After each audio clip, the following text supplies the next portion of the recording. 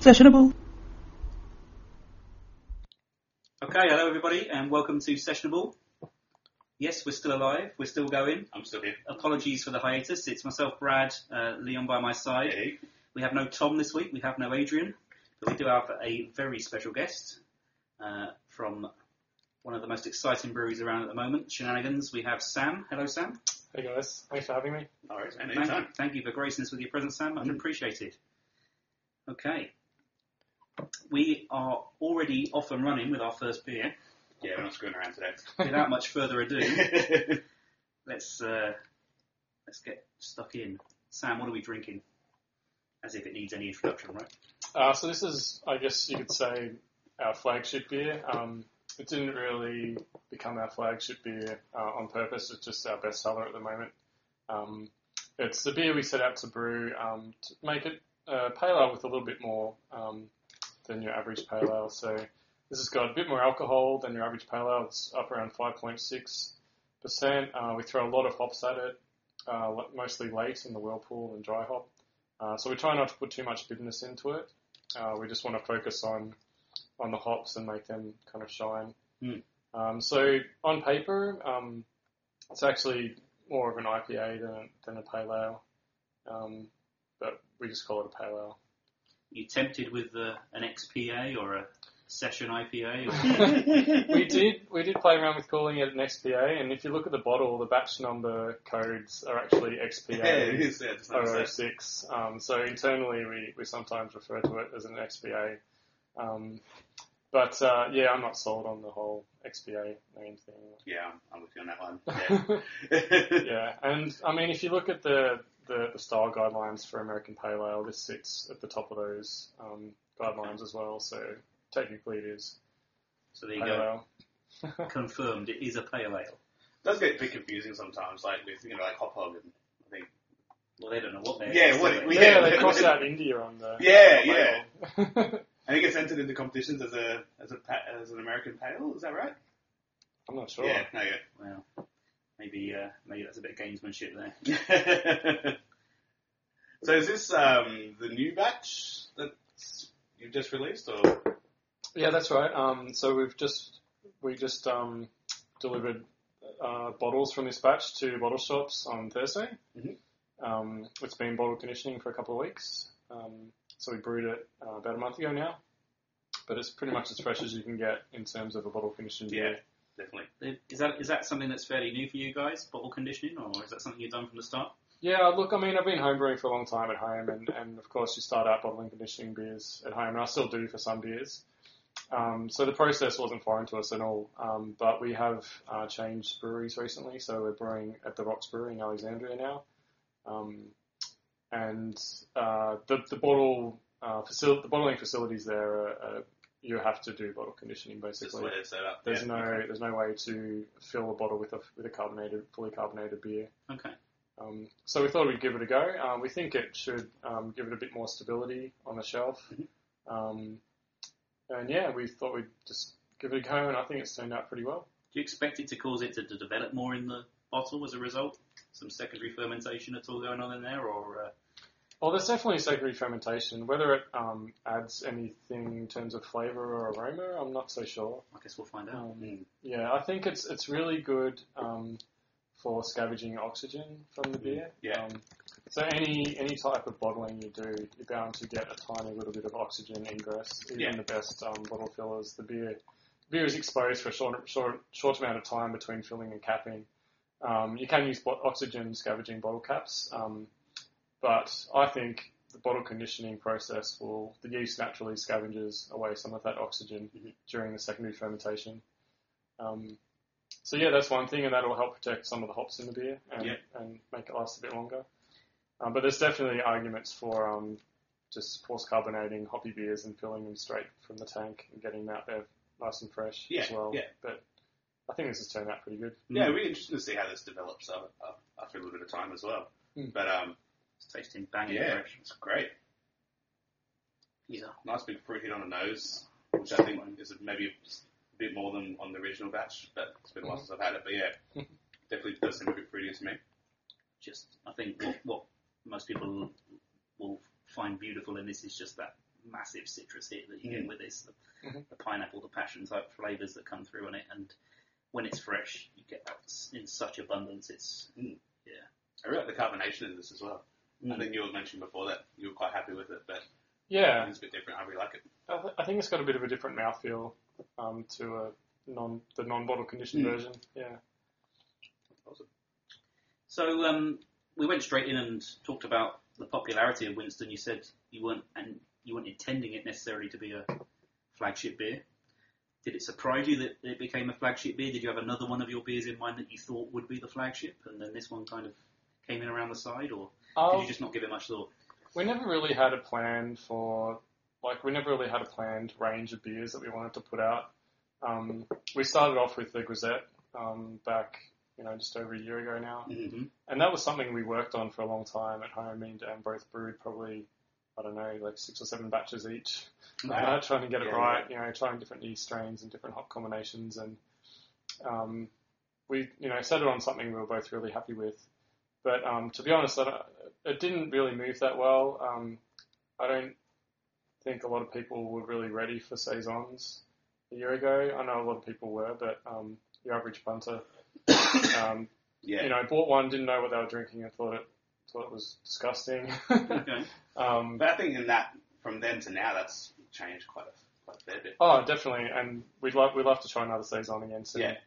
But yeah, I mean, we just have a list of ideas that we want to try, and depending on the season and when we get the chance to put a new beer out there, it has to kind of align up with the brewery's schedule and our schedules as well.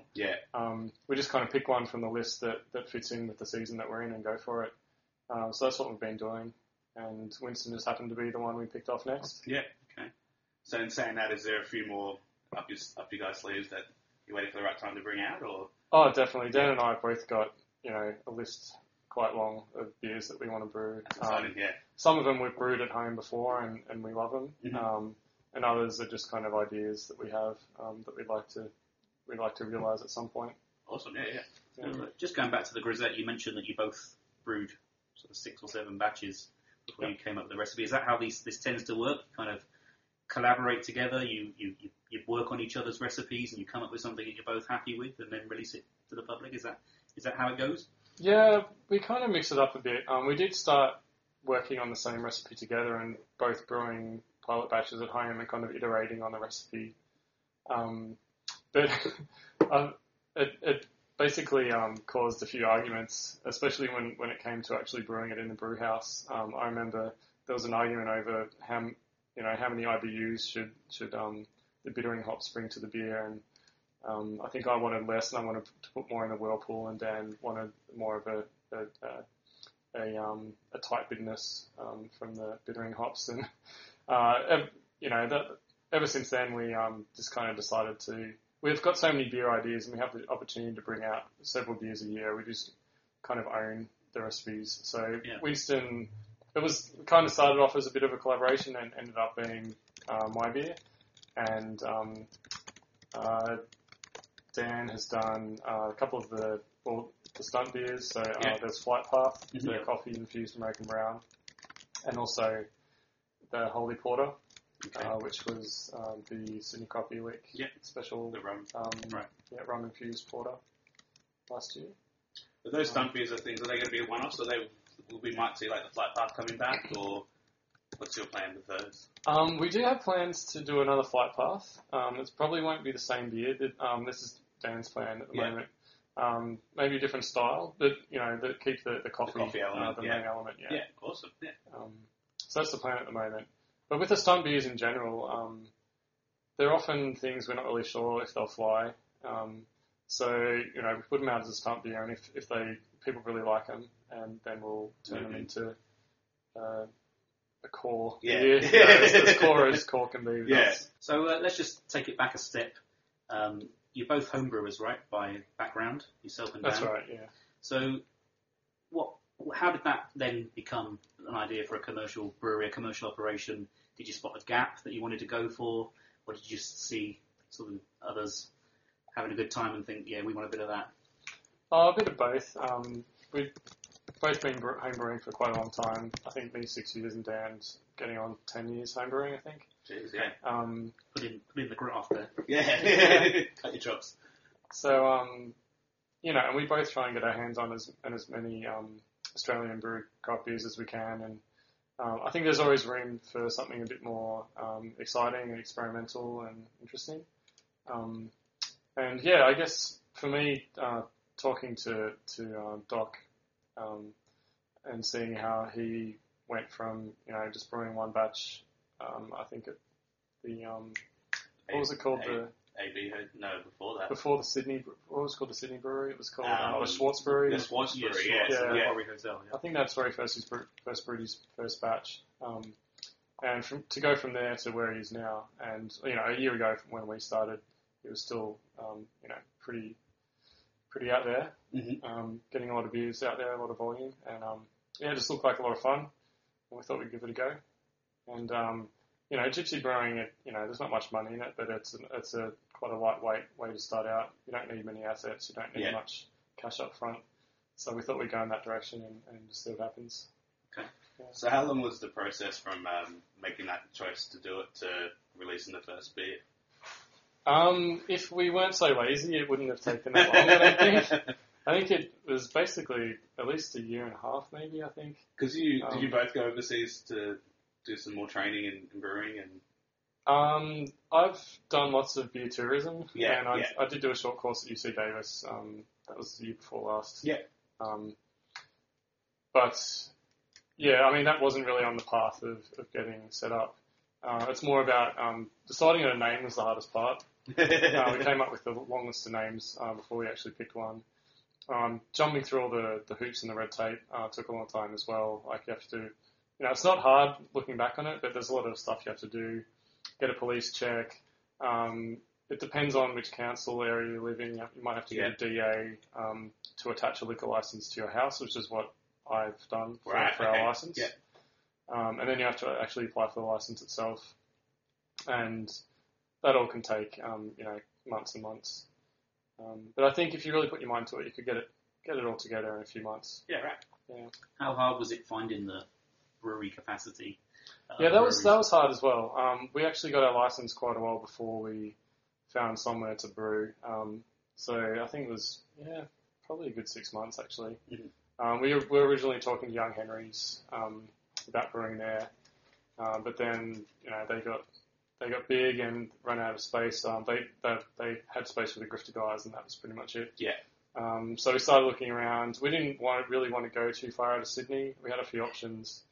An hour, regional. 2 hours drive out of Sydney, and that makes it pretty hard, though, doesn't it? Yeah, that's right. We wanted to have as much to do with the beer as we could. We definitely wanted to be there and do as much during the brew day and oversee it as we could, and also have a hand in packaging it and just managing the fermentation and doing the dry hop and all that kind of stuff. And that's kind of hard when you have to drive for a couple of hours out to the brewery. So we eventually found the batch guys. I think Dan happened to be driving past when some tanks were being unloaded from a truck. Wow. We hadn't heard of them before that. Like they were flying under the radar. So you're based in that area anyway. You're Marrickville. Yeah, I live in Enmore and Dan's in Marrickville. Okay. So it just so happened that another brewery was opening. At around that time. Wow. Yeah. Some things are meant to be, right? So that worked out pretty well. Yeah. And it's nice to be at the Rocks Brewery, which is pretty local to us now. Us now as well. Yeah. Rocks Brewing is pretty much becoming like the New South Wales equivalent of Cavalier to some degree, where there's a lot of people in there at the moment and doing different stuff. Yeah, there are a few people in there. I know the Wayward guys are brewing a couple of batches there at the moment until they get their own brewery set up, which won't be too long, hopefully. And I think the Grifter guys are doing some batches there. Are they getting their own tanks? Did I see something? My understanding is they bought the old Young Henry's brew house. Ah, right. Okay. I'm not sure how many fermenters and stuff they have. I think at the moment they're looking for a site. Cool. So they got the kit. They just need somewhere to put it. Right? Yeah. And I know. I think the Akasha guys are going to be brewing there soon as well. Yeah. Before I get set up. Yeah. Okay. All right. be exciting. Yeah, you're right. So it is really becoming a hub then. So Yeah. So at one time there were 4 of you in brewing out a batch at one point, right? There was Batch, there was the guys from Pixel, there was Wayward and yourselves, all kind of sharing space at one point, or did Yeah, I don't think all at the same time. Okay. I think at the most there was 3 of us Okay. in there, including the batch guys. Yeah. What's that like? Being somewhere where there's lots of other brewers brewing lots of other different recipes. Is there a good camaraderie between you all, or do you learn lots from each other? Yeah, it's lots of fun. There was a time a couple of weeks ago when I was in at the Rocks Brewery and just doing some stuff, and then Hendo came in and hung out for a bit, and then Sam Fuss from Young Henry's came in, and then Sean from Wayward was there as well. And Good times. Yeah. yeah, I mean, it's always cool to catch up with other brewers and share our experiences and share ideas and stuff like that. Yeah, I think everyone's always very eager to help each other out as well. So yeah. So life of a gypsy brewer, obviously, by definition, involves jumping from site to site. How much pressure does it put on you to adapt to your new surroundings and to keep things consistent? How difficult is that? Yeah, I mean, it's a bit of a challenge. We don't take it too seriously, though. Like, as a gypsy brewer and a craft brewer, we don't try and do things like blending hops across seasons or anything like that. When we get the new season hops, we get the new season hops. Yes. We just brew with them, and if we need to make a tweak with the recipe, we will. But we don't pretend that we're going for 100% consistency between batches. So moving between breweries is just another one of those aspects that we need to watch out for, but we're not too worried about. Yeah, cool. Okay, so we've talked about the issues with getting them started commercially, about finding somewhere to brew your beer. So how about getting your beer out after it's been brewed? How was that as an experience for you I guess particularly with the grisette at the start. Yeah. Were you really pounding the pavement, or were people coming to you, or? Yeah, the sales aspect is a lot harder than I first thought. Well, I guess we're quite naive in that respect. We did know a lot of people in the industry, some of them working in bars and pubs around the place. So, they might have tasted our homebrew over the years and are kind of getting excited about us finally putting out a commercial beer. So we sold some of it that way, but yeah, it is quite hard to break into new venues. I think really what makes it easy at the moment for us is there's new venues popping up all the time, which means there's more room for everyone, rather than, trying to get beer into an existing venue, which is basically just kicking someone else off the tap. Yeah. But yeah, it is tough. You have to pound the pavement, you have to be on the phone a lot, and yeah, it's hard work, but it's fun. It struck me that you actually managed to do it quite well. I spotted your beers, popping up all over the place, sometimes in venues that you wouldn't even expect craft beer at all to be there, let alone, an upstart young brewery. So, do you feel like it was a real slog to do that? Was there much persuasion involved in getting these venues to sell your beer? Much persuasion, I'm not sure. I think it was just a lot of footwork going in there, talking to people, dropping off samples. Yeah. Mm-hmm. I think it's really important for people to taste the beers before they make a decision just based on our marketing and our pricing. We really want the beer to speak for itself, and I think it has done for some people. There's still some venues who just look at the price and just never call us back. Our beers aren't expensive, but they're not the cheapest out there either. Yeah. So yeah, it really depends on the venue and the people that are in there, I think. I think you get to some point then you're paying for what you get, and I don't think your beers are expensive, but it's a good beer, and you sometimes have to pay a little bit more than a normal case. It's too easy to get that. Yeah. The customers understand that, and a lot. I think most definitely, yeah. And a lot of the venues are learning that too, and it's good to see. Mm. Sessionable. Okay, on to beer number 2. And we are, tell us, Sam, what are we drinking? So this is Red Sky. This is a jasmine and hibiscus infused American style IPA. Can't help but notice it's not particularly red. Do you get people saying that to you if they do that? Got a red tinge to it. I've seen redder beers. Yeah, I guess, we don't try and call it a red ale. It just happens to be called Red Sky. Yeah. I think if you see the beer before we add the hibiscus and see it after. There's definitely a red element Yeah. to it. But yeah, I see what you mean. It's more of a copper colour, I guess. The hibiscus does add quite a lot of colour to it, though. Without that, it'd be quite a pale beer, just maybe slightly darker than Winston. Yeah, right. Yeah. So is this one of your recipes? Was this one of Dan's? This is one of mine. Okay. Yeah, it's something I was playing around with at home for a while, using hibiscus and jasmine and other flowers in beers, in different styles. And one day, a friend of mine shared a bottle of Elysian Avatar with me, which is a jasmine IPA from Elysian in Seattle. And that just blew my mind. It was awesome. The jasmine works with the hops so well. But when I first had that beer, I didn't realise you can get that much out of like a leaf and like something like a flower leaf like that into the beer. It was really prominent, Yeah, it's pretty cool. Like if you just make a hot tea with some of the same jasmine flowers we use for the beer, you get a totally different cup of tea. Yeah. Yeah. And yeah, I don't know if it's the sugar or the alcohol that kind of brings out different flavours, but I think it works really well with the hops. And I played around with hibiscus a bit as well on its own, and I thought, why not throw them together and see what happens? Yeah, cool. And I think it turned out pretty well. So we took it to the Oak Barrel Craft Beer and Cider Fair as an experimental beer and just in a little party keg, and yeah, we got lots of good feedback from that, so we decided to scale it up.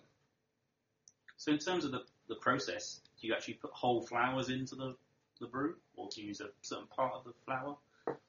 So we get dried flowers. The jasmine flowers are whole. The hibiscus flowers are just the dried petals, I believe. And they come dried in these big bags, and we put them in even bigger bags and mix it up, dunk them around in the kettle at the end of the boil, like big tea bags. And they rehydrate, and the hibiscus, just all the colour comes out. You can see the change almost instantly, and the jasmine just gives it that nice flavour and aroma. Do you ever have to have any sort of difficult conversations with the owners of the brewing equipment? And it turns out you're going to add weird and wonderful things to the brew. We always run it by them before we do it, obviously. Yeah. And we've found they've been really quite accommodating. Even someone we're talking to about using their brewery now, a different brewery, we're talking about using some coconut. And yeah, he was quite cool. He thought through all the problems that potentially could happen. Could happen, and all the safeguards we could use to stop it getting into the heat exchange and clogging things up and stuff like that. In general, I think brewers are pretty open to that kind of thing, as long as you can do it safely without ruining the equipment. I guess they want to see you're thinking it through and not going, there's a structure that happens. Like, yeah. Yeah, I mean, with the flowers, they tend to float instead of sink to the bottom like hops do at the end of the boil. And when they sink to the bottom with the whirlpool, that'll gather together in the middle in a cone, and you can just draw off the side, and you don't get any hops going through your heat exchange. Whereas with the flowers, they don't tend to behave as well, and they could easily clog up the heat exchange, and that's a big problem. It can be. Yeah. Okay. So yeah, we take a precaution and put them in a bag. Yeah. So we touched briefly on the successes of the last year, and Winston in particular. We should probably at least mention that you did rather well in the Hottest 100 beer countdown. Yeah, I think you guys did a great job in that, Yeah, we were blown away. We thought if we got in, it might be, 70 to 100. And by the time we got to 50, we kind of gave up and started getting pissed on Australia Day.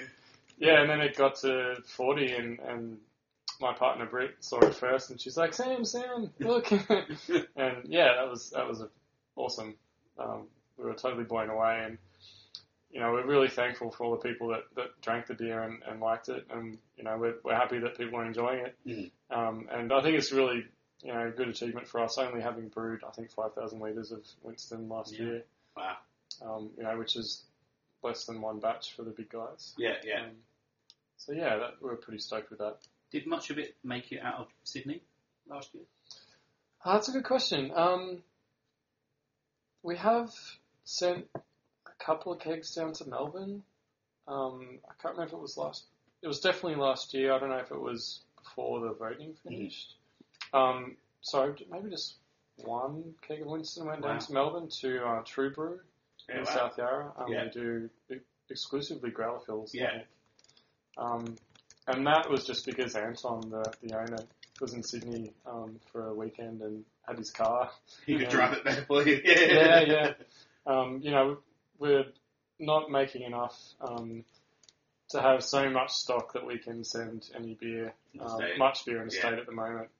And we haven't spent a lot of time trying to build up sales relationships with venues in other states. Are you getting people coming to you and asking for beer in the state? Occasionally, yeah. Yep. There's actually a pub in Hobart called the Winston. And we've been trying to figure out how we can get some kegs down to them cheaply, but the freight's a killer, to go across Bass Strait. Yeah, right. I haven't quite figured that out yet.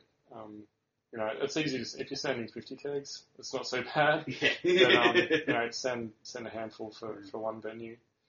But yeah, I think that's all. I think it has been available online, so Beer Bud and Beer Cartel and I think Barney's also sell it online. So people outside of New South Wales definitely could have got their hands on some bottles. Yeah. But really, when you consider how much has been shipped around, it makes the number 40 even more. Yeah, no, definitely. Yeah. A lot of smiley faces where I was on Australia Day anyway when the announcement came in. Have you found that there's been an increase in demand since you made it into the top 100? Oh, definitely. Not a lot, but we've had a lot more demand for bottles, and unfortunately, we've been waiting on empty glass bottles from our supplier since December, and we only just got them a few weeks ago for the bottle that we just had before. So that's been really tough on us. We've had a lot of our existing customers waiting for bottles for months. And also lots of new potential customers asking how can I get some Winston in bottles, and we've had to say sorry, we don't have any. Which kind of sucks. That's quite a delay. Is there a national bottle shortage we should be concerned about? There was. I don't think there's any more. Okay. So yeah, I know a lot of people were having some issues with bottles. I haven't heard about that. Yeah. Was that all to do with I don't know, a Stone in the Dark? But I know there's will be a lot of import problems with the States because of the warping strikes over there. Oh, right. I'd be surprised if they came from America. No, but apparently it's there's a lot of ships tied up waiting to unload stuff, so the whole international shipping routes are being quite thrown out of whack. So I'm not sure. I heard that it was the manufacturer just wasn't planning on doing a run for a while, and our distributor here in Australia ran out. Don't know much more than that. But I know it sucks. Yeah. Yeah. It must be frustrating when you're trying to build momentum and things outside of your control sort of bring it back down. Yeah, especially when we were planning Imperial Winston, and it looked like we weren't going to be able to get any bottles for that at all. Wow. And that's something we really wanted to put into bottles so that more people could enjoy it rather than just the ones that can get into Sydney to some of the venues around town and have it on tap. But we did find, if you look closely, they're a slightly different bottle from a different supplier. But all the breweries that we're using, the normal bottles that we use went to that same supplier, so they ran out pretty quickly as well. Yeah, it was a bit of a downer, but I think it's all good now. Do you keep a lot of stock for yourself to see how they develop over time, or? Yeah, we have been. We try and keep pretty much every batch we do, we put a case aside just for us. Yeah. And we'll keep the last handful of bottles of that case around for at least a few months. Yeah. At least as long as we know people still have stock on hand. Yeah. Just to make sure they're still holding up. Yeah, because if someone comes back to us with an issue, we want to be able to go back to that batch and taste it ourselves and try and figure out what happened. Mm-hmm. It hasn't happened yet. We haven't needed to, No, I think they've been call back any stock or anything like that. Yeah. But yeah, I mean, it's good for us to know how the beers age as well. Mm. Yeah. And how do you, have they been aging well? Would you prefer them to be drunk quite fresh or? Oh, Winston, we definitely prefer people drink fresh. We find, when it gets to about the 5-6 month mark, the hops tend to fade away. I do find that with Winston, the hop character changes over time, and the Amarillo fades away a bit after 3-4 months, and the Nelson really starts shining through, which I quite like. Yeah. It becomes a slightly different beer, but the hops, they don't. The intensity doesn't really fade away that much. It just changes. Yeah. It just changes over time. But Winston, definitely try and drink it within 2 months if you can. It'll still be good until 6 months. But if you really want a nice fresh Winston, try and get it as soon as we get it out there. I think nowadays it's not really an issue because like the stuff that I got away, I think it's pretty much all gone anyway. So. Oh really? That's good. Yeah. We don't want people sitting on stock. We're brewing regularly at the Rocks now, so we should have a pretty much constant supply of bottles going out. Yeah, awesome. So there's always going to be a fresh batch coming. Yeah. Good news. The Red Sky, I think the Red Sky ages pretty well. I think it would lend better to aging, yeah. Yeah, we do throw a lot of hops at it, and the hops kind of blend well with the flowers, and it's hard to pick the hops out. Yeah. But the flowers really do stick around as well. Like, they don't fade as much as the hops do, I don't think. It's an interesting balance because the hops do seem quite bitter in the Red Sky to me. And then you get the floral notes actually bring a bit of sweetness in. Yeah. Mm-hmm. Yeah, I find the jasmine adds quite a lot of bitterness as well. So for a 6.5% beer, I think it's only about 40 IBUs, which is, I'd normally go 1-for-1 IBUs to ABV is my rule of thumb for IPAs. So I'd normally aim for around 65 IBUs for a 6.5% beer. But with this one, I've dialed it back a fair bit because the jasmine does add some bitterness itself. Okay, so the perceived bitterness would be actually quite higher than that. I believe so, yeah. But I think the hibiscus brings a bit of sweetness to it. Yeah, no, I definitely. On the other hand, quite a sweet note off it. So talking about issues with like finding brew space and sourcing bottles and stuff like that, do you find that's a bit of a victim of the scale of your brewery and being the Gypsy Brewer? Is that one of the downfalls you see for that business model, or? Yeah, I think so. Yeah, I mean, it is hard to plan, more than a couple of months in advance in terms of what capacity we need. Like, we never know how much volume we're going to be moving. Mm-hmm. It's easy, we do have an agreement with the Rocks guys to brew 4,000 litres of Winston every month. Wow. So we're setting ourselves a bit of a challenge to sell that much. Yeah. That's a lot more than we were brewing at batch. The other aspect is with stuff like bottles, like if we did have our own brewery, if we did have maybe our own storage facility and we had a year of brews booked in advance, we knew how much volume we were going to be moving. We could order a truckload of bottles and just put them in storage, and we know we've got them. We can order stuff like bottle caps, labels, boxes for the bottles, all kinds of things like that. And your cost would probably come down because of the scale. Definitely, yeah, that's right. Yeah. Yeah, at the moment we're kind of running on a just-in-time model. Yeah. It occasionally doesn't quite work when the bottle truck decides to go to another customer instead of little old us. And I've got four friends and volunteers at the brewery ready to go with no bottles to fill. Yeah. Get drinking, guys. Yeah, I mean, if I was in a brewery like you have nothing to do now, I'd be too disappointed.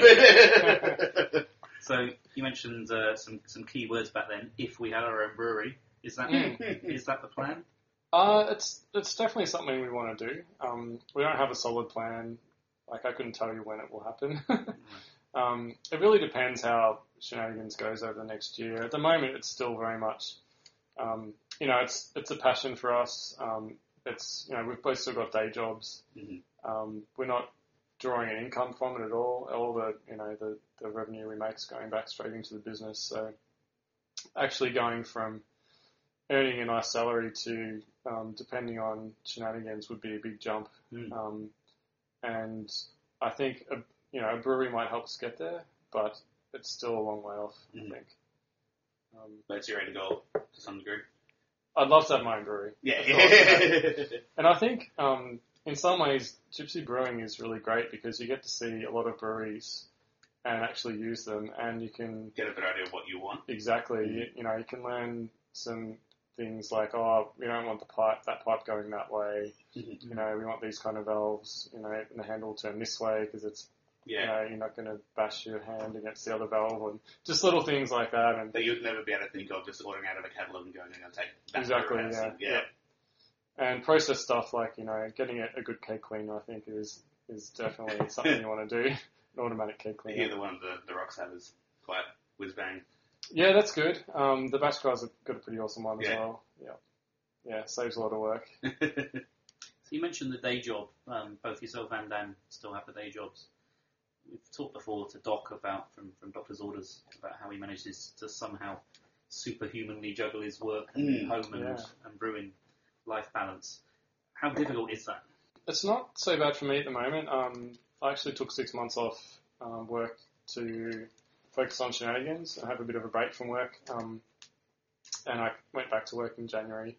And now I'm back at work 3 days a week. Cool. So Yeah. the other 2 days are left for me to work on shenanigans and just be a man of leisure. So yeah, it's not too bad. It is hard. There's often emails that we need to reply to in the middle of the day, phone calls that we need to make to each other and to customers while we're at work. And, my employee is really great. They understand what I'm doing, and So they understand what your situation is, and yeah, I'm very open with them about it. And some days I need to spend an hour or two on the phone, and I'll just stay back a bit later at make night. that up. Yeah. As long as the work gets done, Yeah. Cool. they're cool with it. Yeah. Because you're lucky to have an employer that's as willing to make that happen for you as well. Yeah. They're great. Go at Lassing. So, obviously a lot of physical effort goes into brewing as well.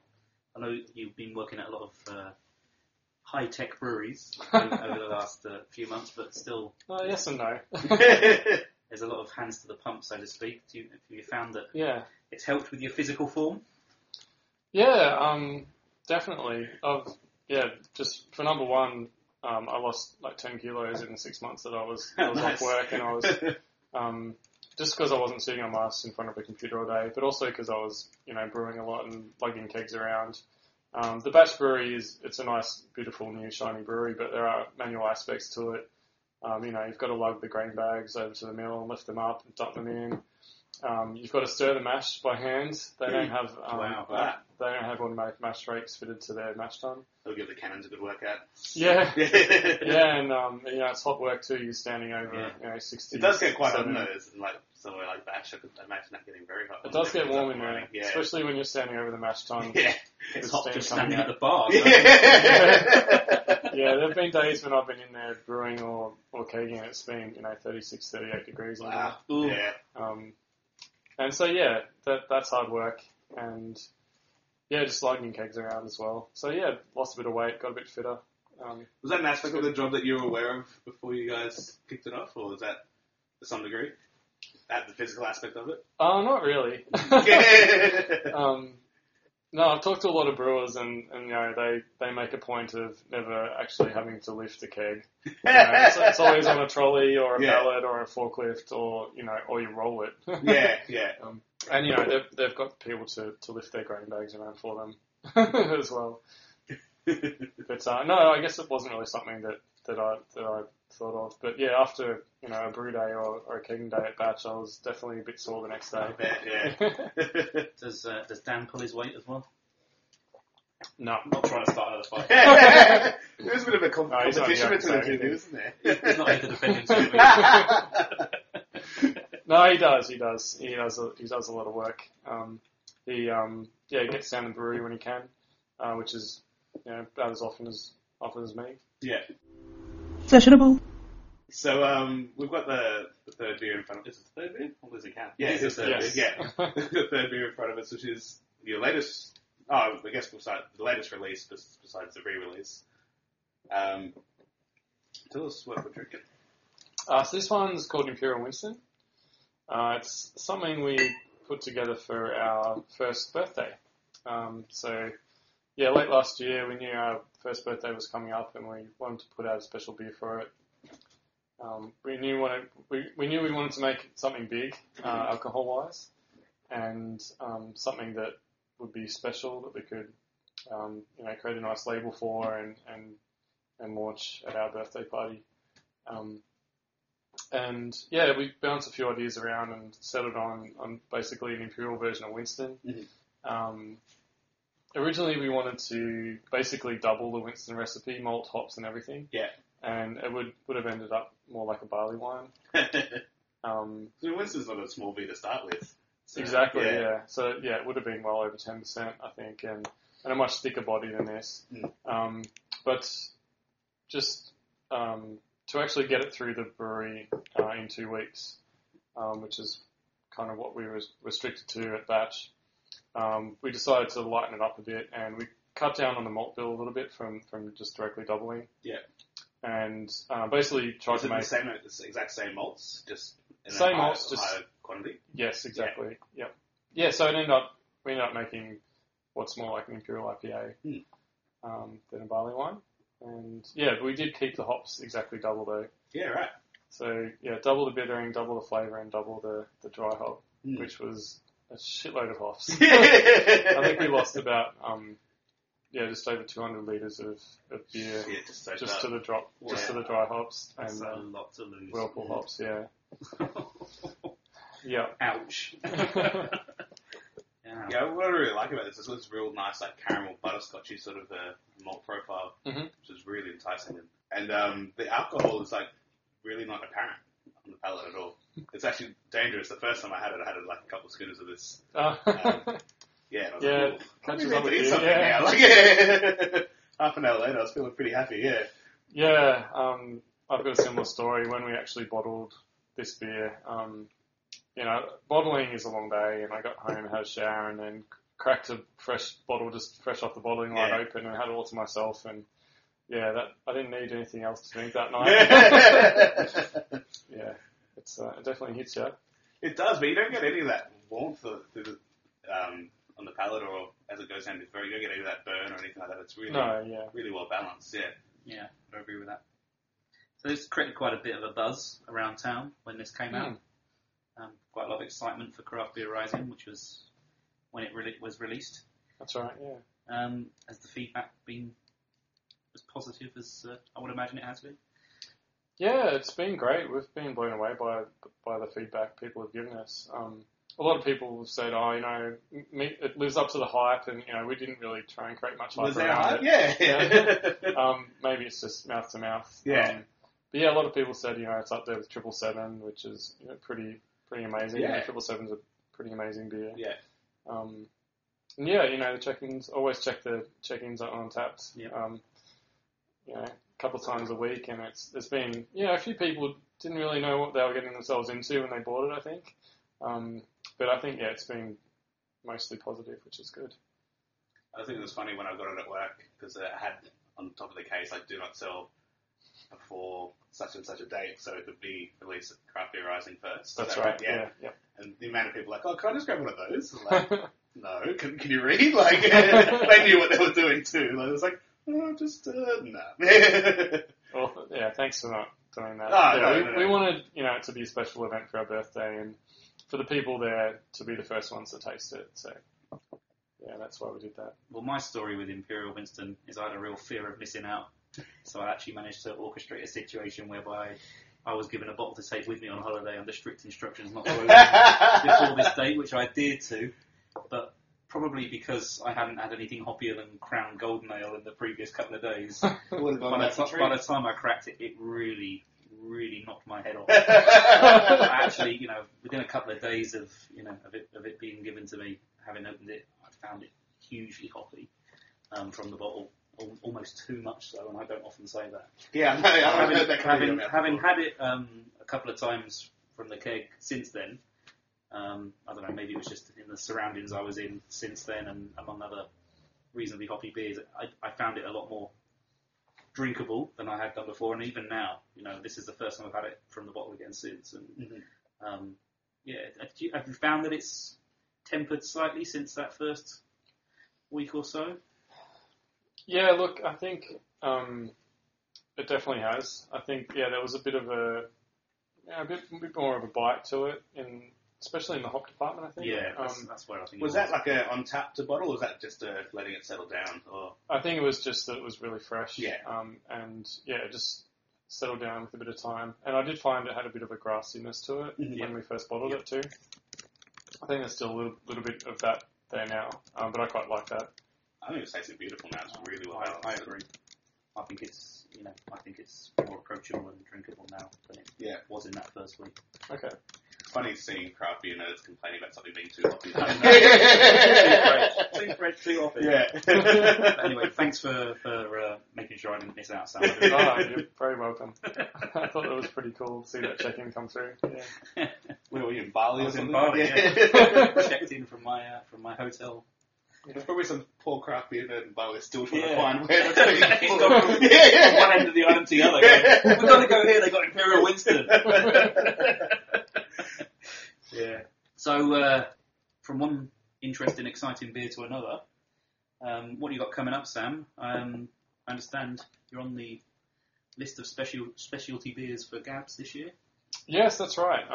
We got on the list this year. We were a bit too late last time. But yeah, we're on there this year, and can't wait. I love Gabs. It's one of the best festivals that I've ever been to. It's so exciting tasting all those beers for the first time. Love it. And they're all, special beers brewed for the event. And yeah, the atmosphere is just amazing. And yeah, it's going to be great to be a part of it this year.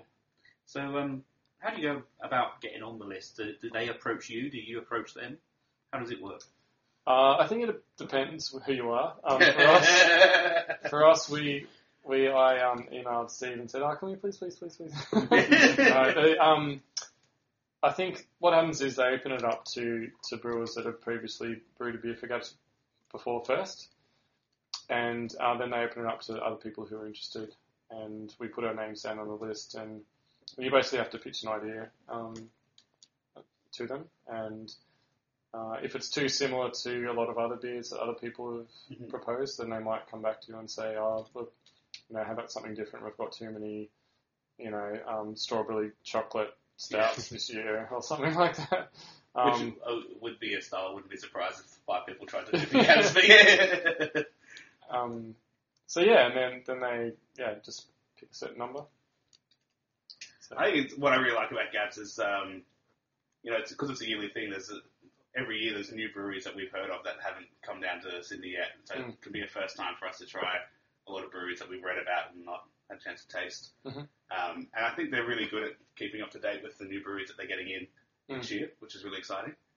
I'm sure there's some people in Melbourne being really excited that we're going to be able to taste something from you guys. So hopefully, I've got a lot of friends and family in Melbourne, so yeah. Tell us a bit about what you're doing for it. So our beer is called Lime in the Coconut, and this is it's a project of Dan's that he's been working on, madly brewing pilot batches at home lately. So the idea is it's a IPA, and we're planning on using some newer, hopefully some experimental hops from the US that we're working on getting. Nice. And some lime zest and some coconut. So it's going to be quite a pale IPA. And so the idea is to make it kind of like Splice ice cream? Yeah. So, vanilla on the inside and kind of citrus tropical fruits and Wow. icy pole kind Have of you not had a on the Splice? outside. No, this sounds very much like an Australian. I know what we're doing when this is done. Okay.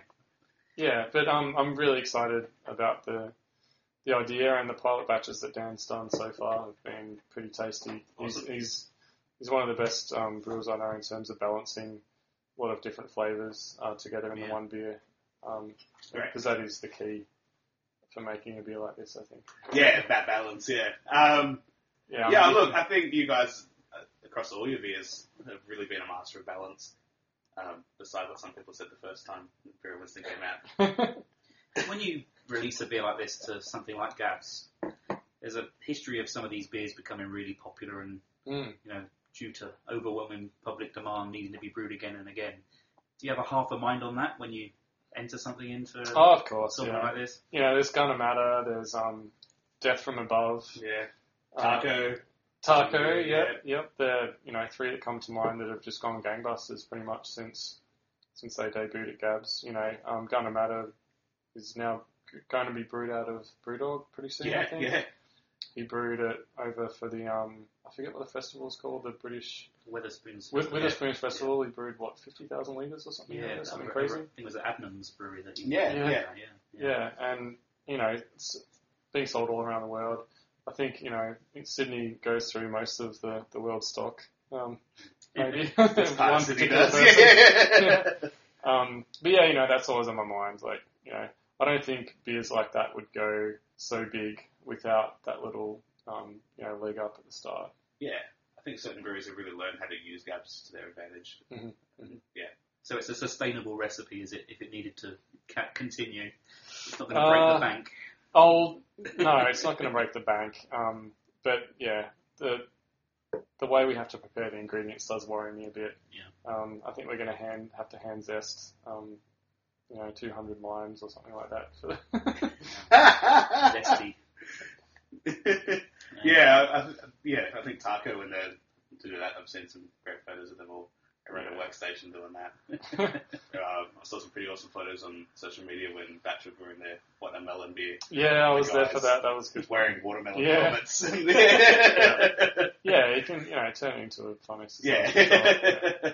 I remember, when Two Birds are brewing Taco, there's, basically 3 limes you could just rock up and buy because he's using the skin portion of it. That you can just rock up and get whole bags of limes. And limes aren't cheap, so... That's true, yeah. Same with Batch whenever they brew their wheat beer. I think it's called Alice Wheat. Yeah. There's always big boxes of skinless oranges lying around. You just take them home, and I just took them home and juiced them. Yeah, hell's yeah. Anything else exciting coming up on the horizon? Yeah, we're doing an event in Melbourne for Good Beer Week with Adam from Platinum Liquor. It's a beer and film night at the Valhalla Social Cinema. The film is The Departed, and the beer is an Irish-themed beer. It's with a bit of an American twist. So it's a dry stout style that we're throwing some American hops at to make it a bit more interesting. Beer and film matching. I like the idea of that. Yeah. Yeah, Adam's he's done that. He did that with Hot Dog. That's right. Yeah. Yep. That's going to be really exciting. Yeah, it should be fun. So we'll be down there. It's on the Saturday, the 23rd, I think, of May. Tickets are on sale now. Cabs and then songs run down. Yeah. Why not? Sounds like a plan to me. Okay, so appreciate you've told us quite a bit. Is there any other secrets that you might be able to share? Anything of the stunt variety that may be on the horizon? Any homebrew recipes that might see the light of day that you're particularly excited about?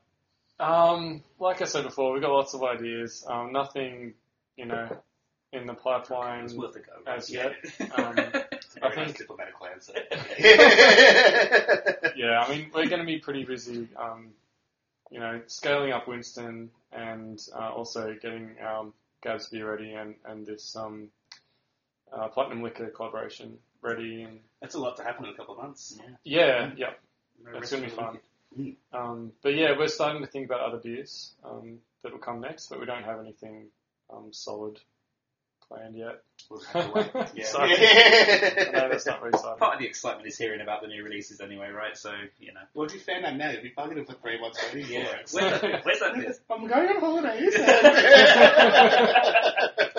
Your We impression of me. Is that what you hear in your head when I talk? I'm not going to. I can say we're already planning our anniversary beer for next year. Wow, yeah. It's going to be, something big again, but something you can sell for a bit longer than this one.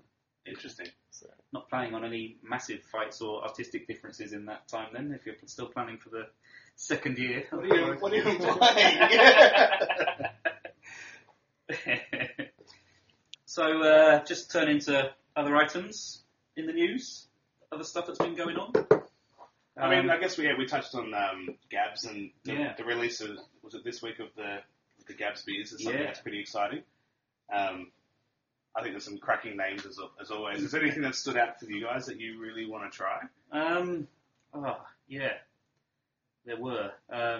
Interested to try Akasha. Yeah, we'll just to try anything. Yeah, Yeah. possibly for the first time by then. I don't know what we like if we'd like to see anything before then. Always interested in what Garage Project are coming up with. They've probably got the longest name of any beer on the festival. Be interesting trying to write that down on the voting form. Although you wouldn't, would you? Because it's New Zealand. So you can't vote for that one. Wow. I mean, anything there that you particularly like the look of, Liam? You know what? I really want to try the 4 pint Snickers. I think that's something you could really nail and do something really interesting with. Yeah. I've got to give points to Hot Dog for fitting in a Primus reference into a name of a beer, which is awesome. I don't know, man.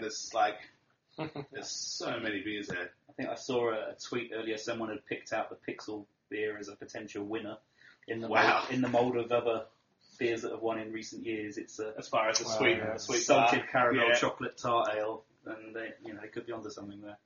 There's some good looking Berliner Weisses in there as well. I think the sour stuff. The sour stuff is definitely the Garage Project's being 100% Brett fermented would be really interesting. I think someone was doing like an old fashioned cocktail style beer as well, which something would be pretty interesting to try. It's a bourbon. Panhead. Yeah. Bourbon old fashioned cocktail beer. How about you, Sam? Anything in there that catches your eye in particular? Yeah, the Garage Project, always love checking out what they're doing. Hop Dog, love the name as well. I'd love to see what Bacchus come up with. Atomic Lemon Lime and Bitters sounds pretty cool.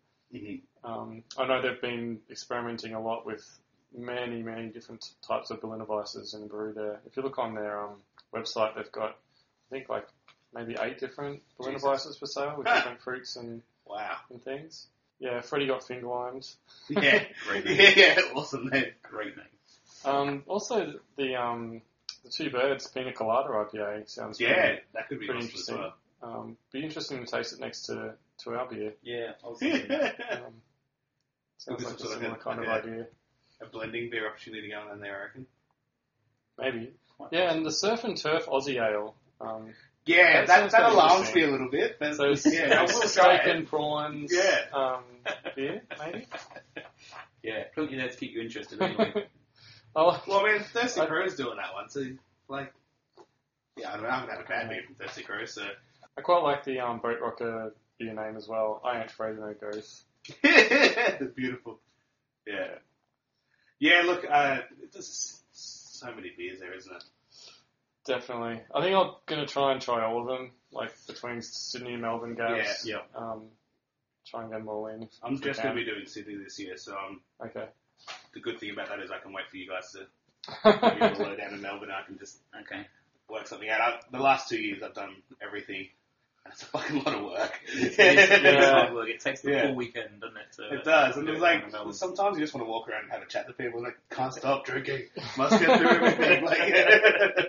Oh no, on Tap's down. Yeah! Where's my badge? I'm just going to have a day in Sydney and just drink some good beers. But yeah. Cool. So elsewhere, we've heard that the production of Australian hops is going to be ramped up. Yeah, that's exciting. Which is good news. Yeah. I imagine that pleases you, Sam. Yeah, we use a bit. We use a bit of Galaxy in Lewiston, and that's been really hard to get the last few months. So we're waiting on the new harvest to come in. Yeah, we're hoping to get a small allocation from that. Yeah. But it's really good to see that the HPA Hop Products Australia business is doing so well, and that that's just going to give them a bit more room to produce some exciting new varieties, hopefully. Well, that's it, isn't it? Like the aspect of some new stuff. I mean, everything that's in the last 5 years that they've released has been awesome and really exciting to see what people like you have been doing with it. So I think the prospect for us of seeing some new stuff that you guys get to play with is always going to be exciting to see. And no, I'm just joking. I think we're going to wrap it up there. So thank you very much for coming to join us in the Sweatbox. Thanks for having me. Yeah, well, I'm going to have a shower when I get home. But yeah. Are you going to have an Imperial Winston in the shower when you get home as well? That's a pretty good shower there. Yeah. That's how I get this lift. It's good to catch up, Sam. Always a pleasure. Give our regards to Dan, and hopefully we can catch up again in about another 12 months' time and see where you're at then. Yeah. Sounds good. Thanks, guys. Onwards and upwards. Cheers. Catch you next time.